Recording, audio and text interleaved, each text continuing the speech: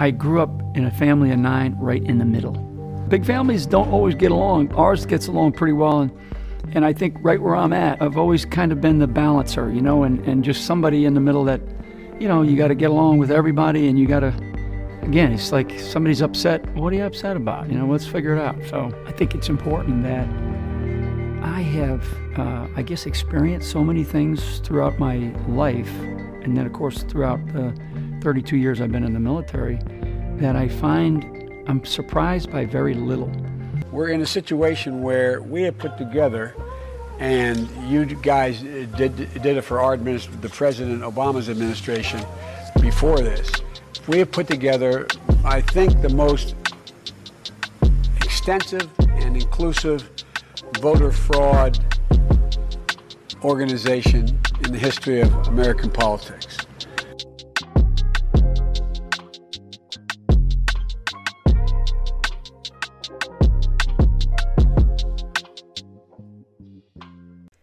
It's finally here. Welcome to the BCP podcast and my conversation with the great Lieutenant General Michael Flynn, an American hero, a patriot, and a fighter who's taken on the deep state and the very corrupt Obama machine, a man who has paid the price for that, but will not be thwarted. Now, it would be an understatement to say that he is one of my heroes. And guess what? I'm not alone.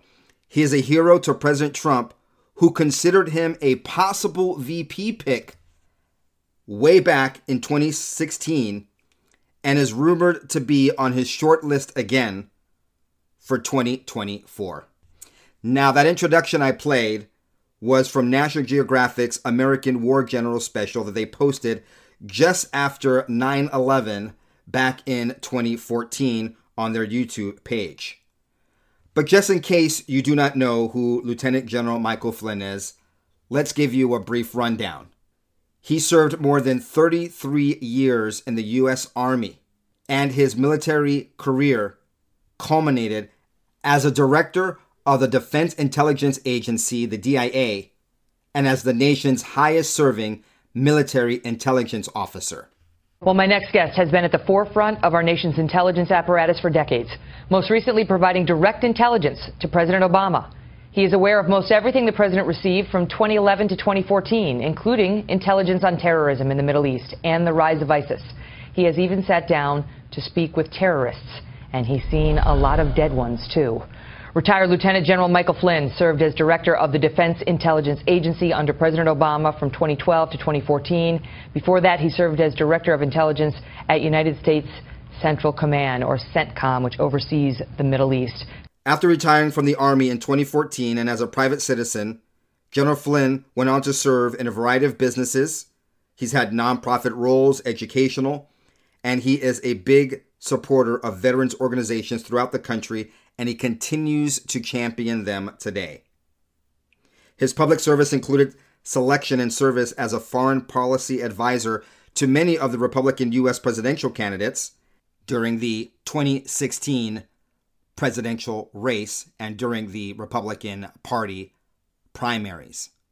And he was subsequently appointed and served, albeit briefly, as a national security advisor to President Trump, the 45th president of the United States.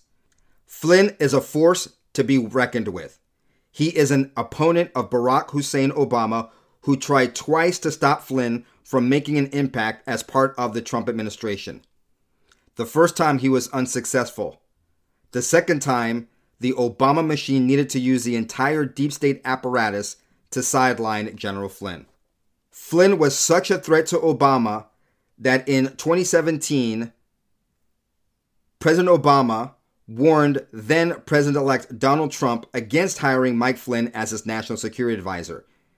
It was one of the first things that Obama mentioned to then President-elect Trump shortly after he was declared the winner.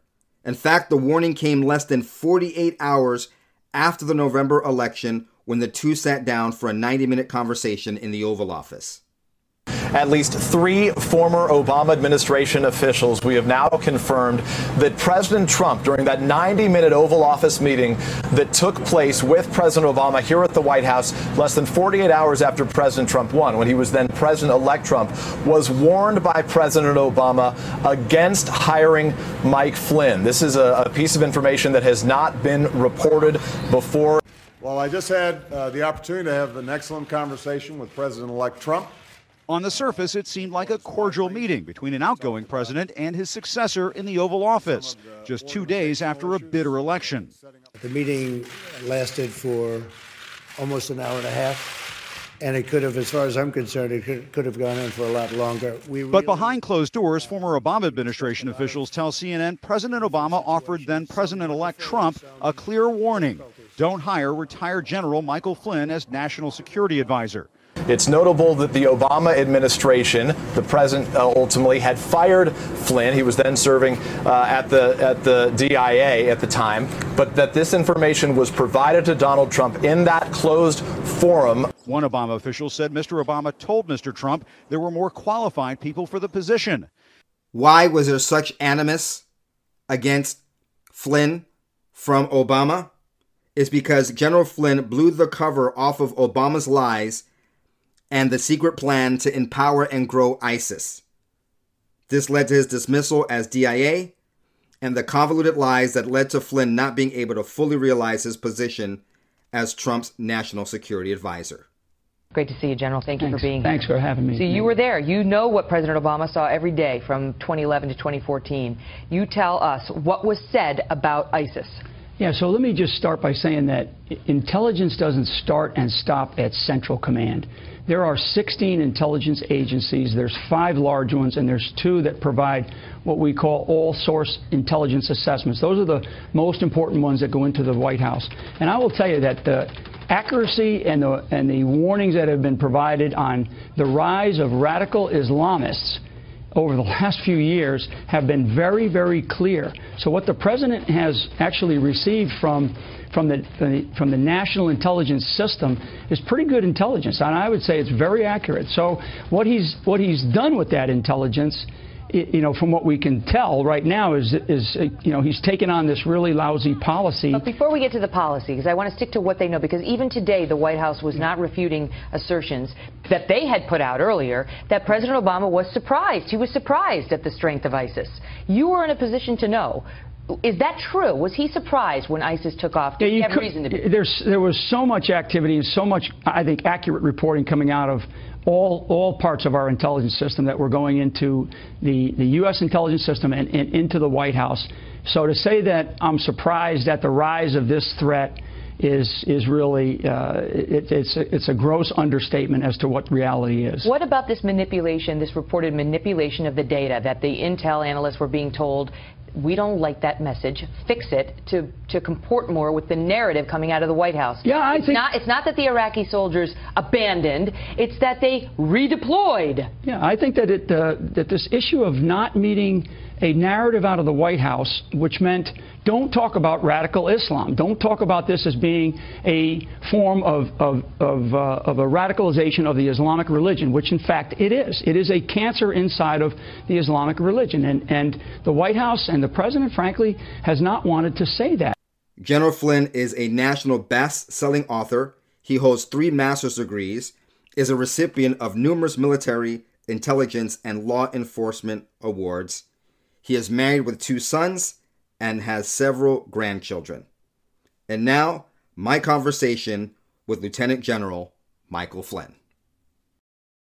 It is my great honor to have here with us Lieutenant General Michael Flynn. And let me tell you, I had a dilemma this morning when it came to wardrobe. I didn't know if I should wear this. That's a great shirt. Or one that I got several years ago, this one. Oh, I love that one. That's a great one. So it is my pleasure to have you here, General.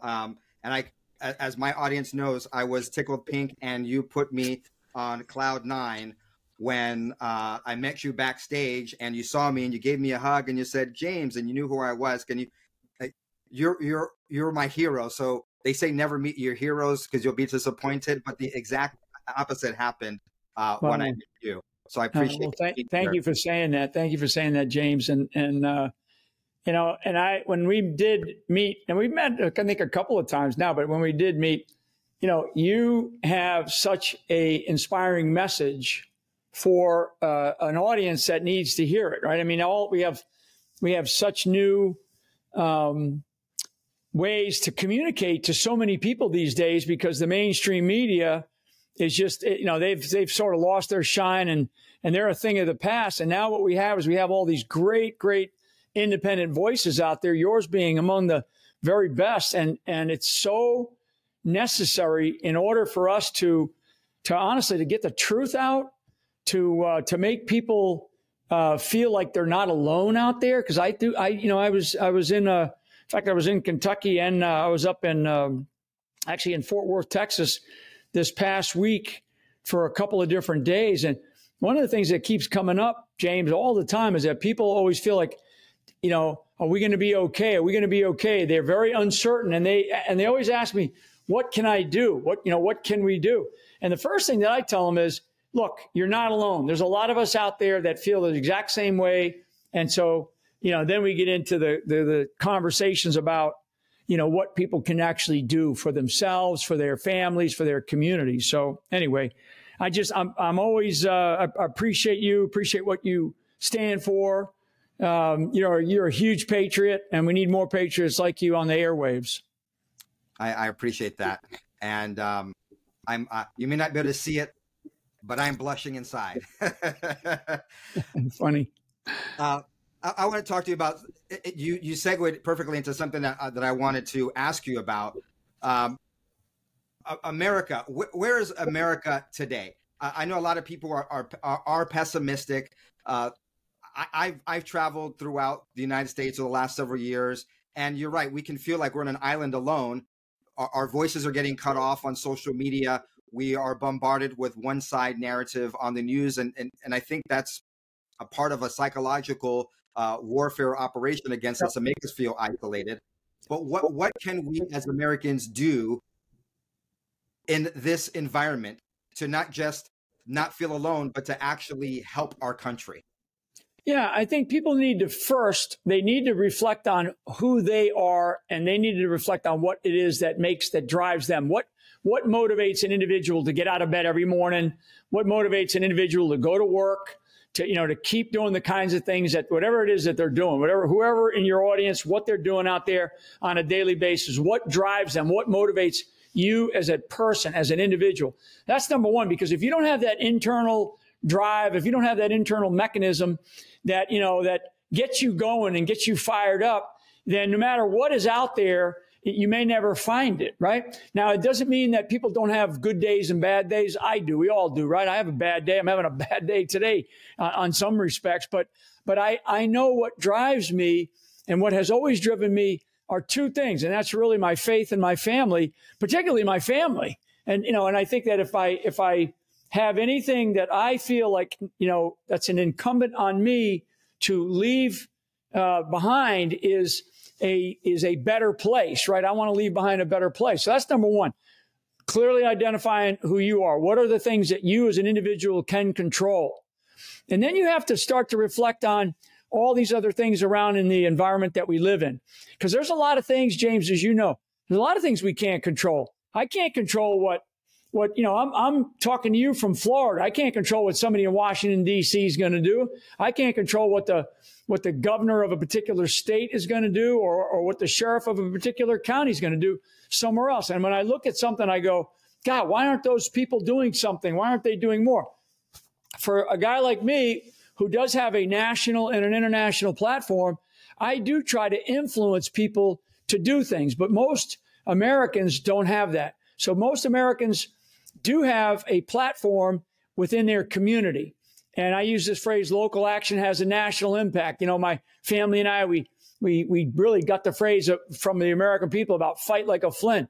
I mean, you have to get involved in your communities like you've never been involved in your communities. I never thought my wife and I would go and volunteer to be poll watchers and poll workers, but we did, because it's time that I can commit and it's training that I can go to.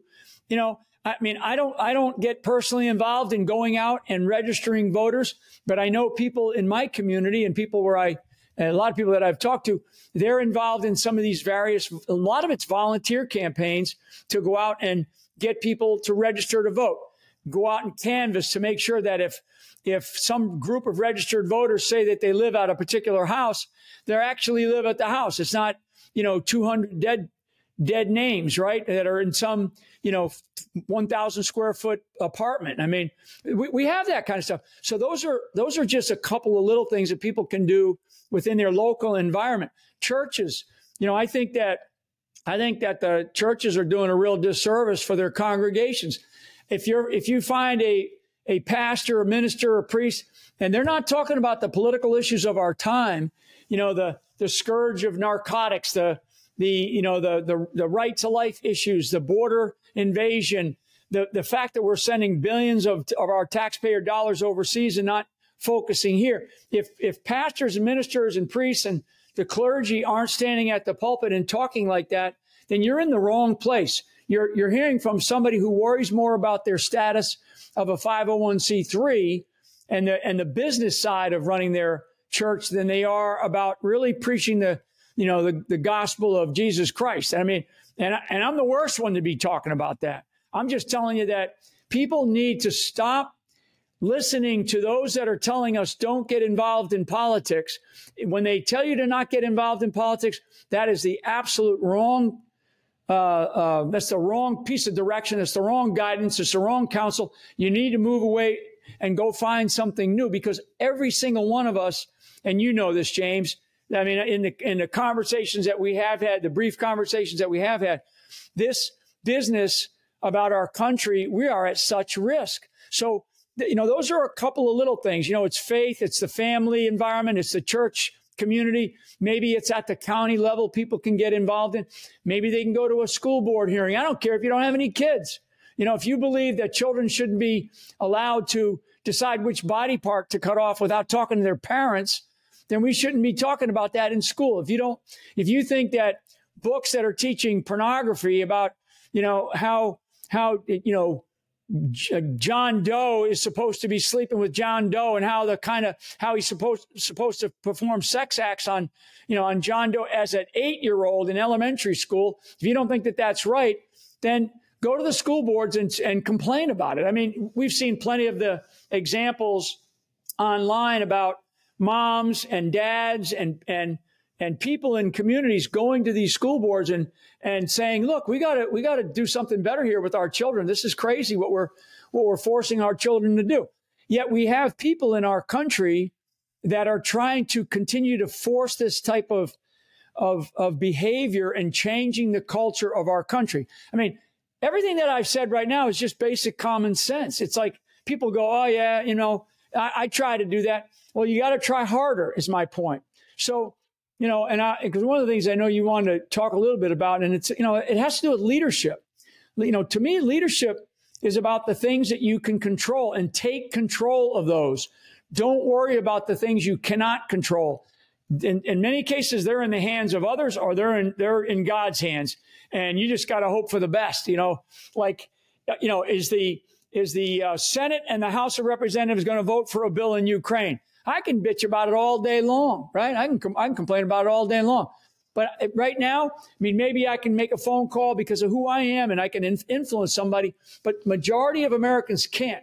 So what you can do is you can focus on the things that you can control, and you can control your own behavior. You can control some of the outcomes in your own community. You can control where you place your dollars, who you give money to. You can control who you support. Do you support a pastor? Do you support a state representative? Do you support a sheriff? I mean, because everything about our lives is political. When somebody says to me, I don't do that political stuff, politics is for the birds, I'm like, when was the last time you bought a gallon of gas, or you went to the store and bought some milk and bread, or bought a box of cereal? I mean, all that stuff is double or triple the price right now because we have a political environment that is choking the lifeblood out of every single American. And we also see, on the bigger level, we also see this really incredible double standard in our justice system, where the guy who's the leading candidate, frankly, for all parties, to include the two major parties, the Democrat and the Republican, he's leading all the polls, and they're trying to put this man in jail. They're trying to destroy his personal life, his family life, his business life, and they're trying to put him in jail because there's two standards of justice. There's one for guys like me, and I went through it, and there's one for guys like you. And I don't know if you've ever been persecuted like I've been.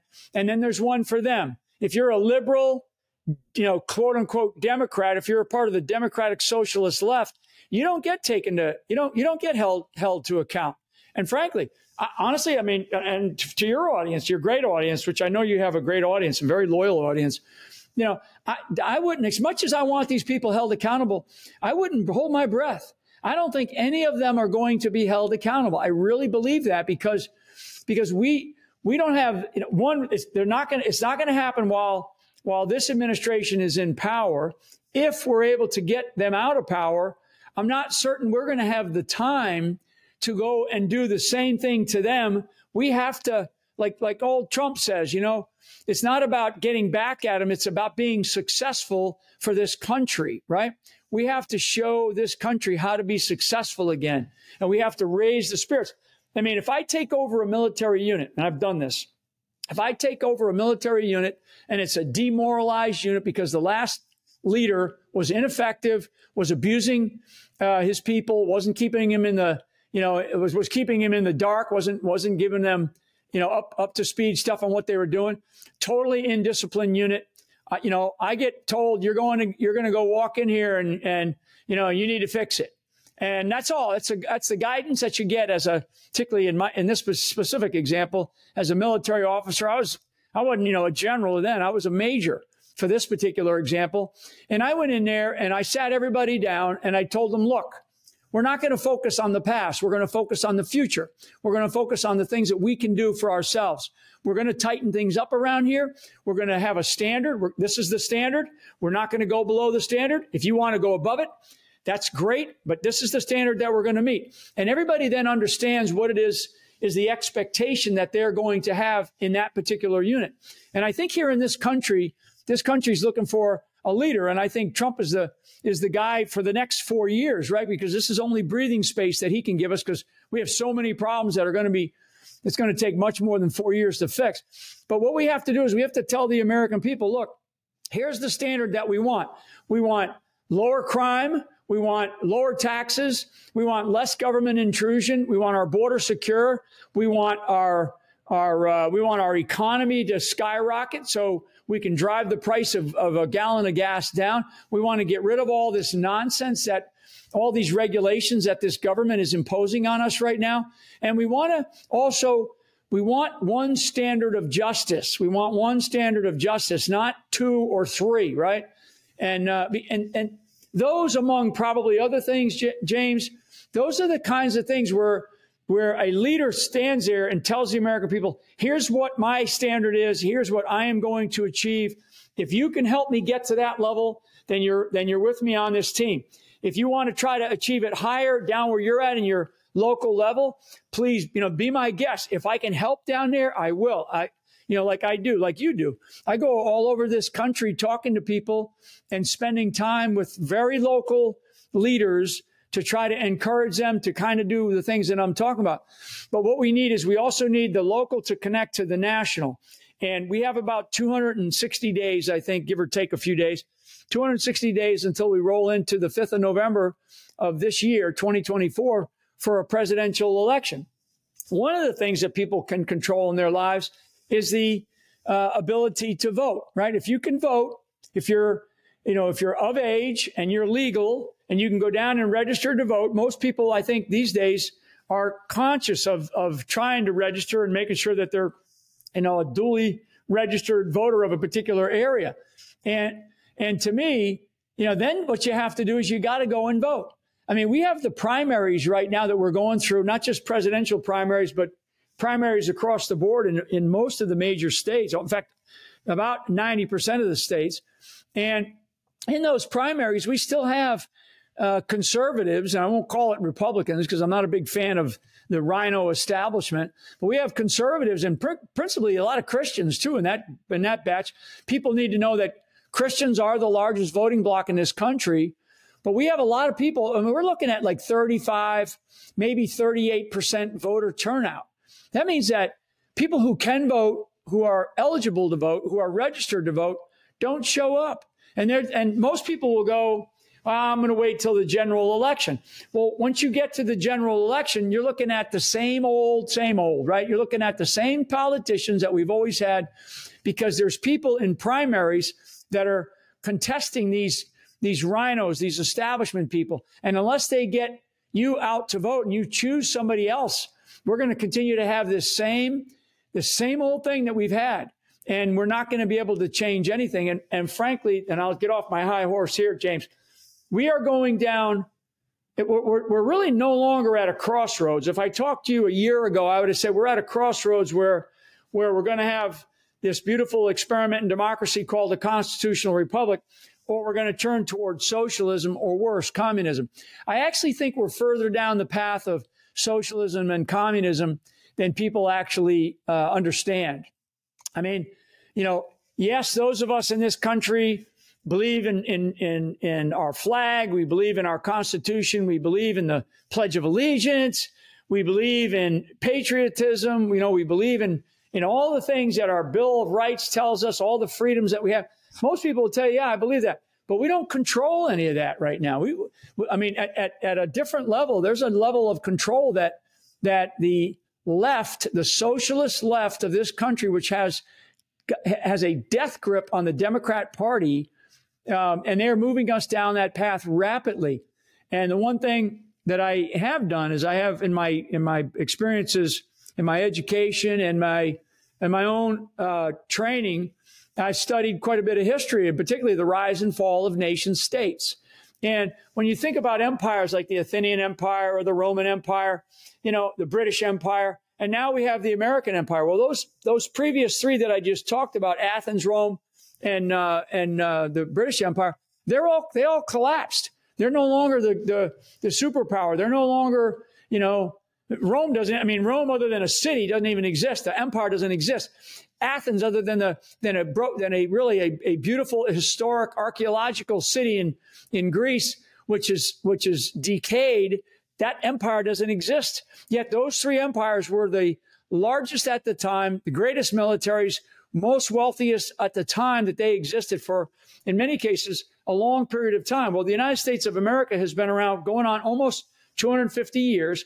At some point, factually, our empire, quote unquote, our empire is going to go the way of the wolf.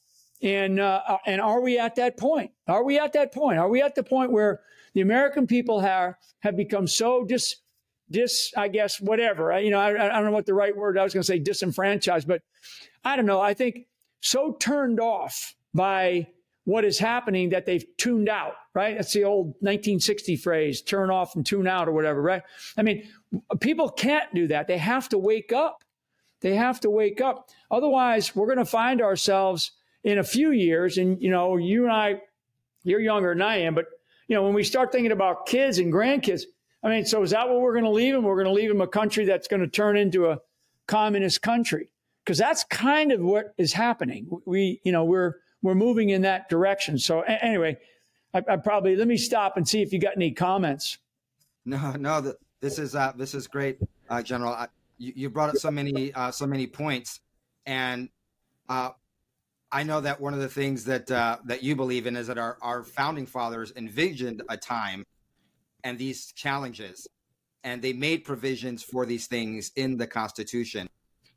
I'm a lover of the Constitution. How do we instill in others this fighting spirit to not be dismayed, not to be disillusioned, but to take these things that are happening right now and spur them into action? Yeah, I think people have to start, or let me say it like this. People have to stop, James. They have to stop feeling sorry for themselves, okay? They have to stop this sense of hopelessness and this sense of weakness. And also many that are that they see themselves as, that people know them in their community. Maybe they're community leaders, maybe they're church leaders. Maybe they do attend certain things in their hometowns or in their urban areas or in their counties. This idea that people walk around in this state of fear all the time, fear that somebody is going to say something nasty about them, that somebody's going to call them a name. I mean, I've been called I've been called every name in the book. MSNBC the other night calling me basically a white Christian nationalist nut. That's MSNBC, right? One of their contributors, a white Christian nationalist nut. What does that even mean, right? I mean, what is it? I'm white. Okay. Christian. Yep. I'm a Catholic, Irish Catholic, grew up in a tough Irish family, but we were all told we were going to go to church, whether we liked it or not. Nationalist. If that means that I love my country, that I'm a patriot for this beautiful country of ours. All right. I'm good.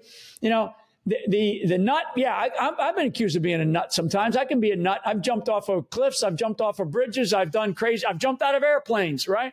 I mean, so maybe I fit all those descriptions, but how they describe us is not how we actually are. And I think that people need to understand that how we are being described, how we are being labeled as conservatives, as MAGA, like we're a cult, right? No, this is not about some cult like they want to say. And they're going to throw these labels at us. So people need to stop being fearful of what you believe in and stop apologizing for what you believe in and stay away from, once you've argued with somebody and you know that you're not going to change their behavior, believe me, eventually they're going to learn. They're going to learn the hard way when things do happen. But go, sort of move to people that are like-minded and are willing to put the sweat, and tears into doing more for your community. I can't harp on this enough. Local action has a national impact, but only if you decide to stand up, step up, speak up, get involved in your local community. Let those of us like you, like me, in the forums that we are in whether it's on various podcasts, whether it's to your audience, your great audience, whether it's me, going to various events around this country and telling people that basically the same message. I mean, I'll continue to do that. I know you'll continue to fight in your way, but we need your audience to really understand that our nation is at risk. Stop fearing, what you cannot control, and take control of what you can and get involved in your communities like you've never been involved before. And God help us. I mean, if we only have 35 to 40% voter turnout in our elections, we deserve to lose this country. And, we deserve to lose it if we only have that many. During the 2020 election, which was the largest, I'm told it was the largest turnout in our history, at least in the last 100 years, we had 69% turnout. Now, say what you want about the outcome. I think that the election was completely unfair, and there's plenty of evidence to show that. But that's a different show, different story for another day. But 2020, 69% turnout in the nation. That's terrible. I mean, I don't think you or I were teachers, but if I got a 69 on a paper, that's a F, right? I mean, I didn't want to get that. I don't want to get a big F or a D or whatever, right?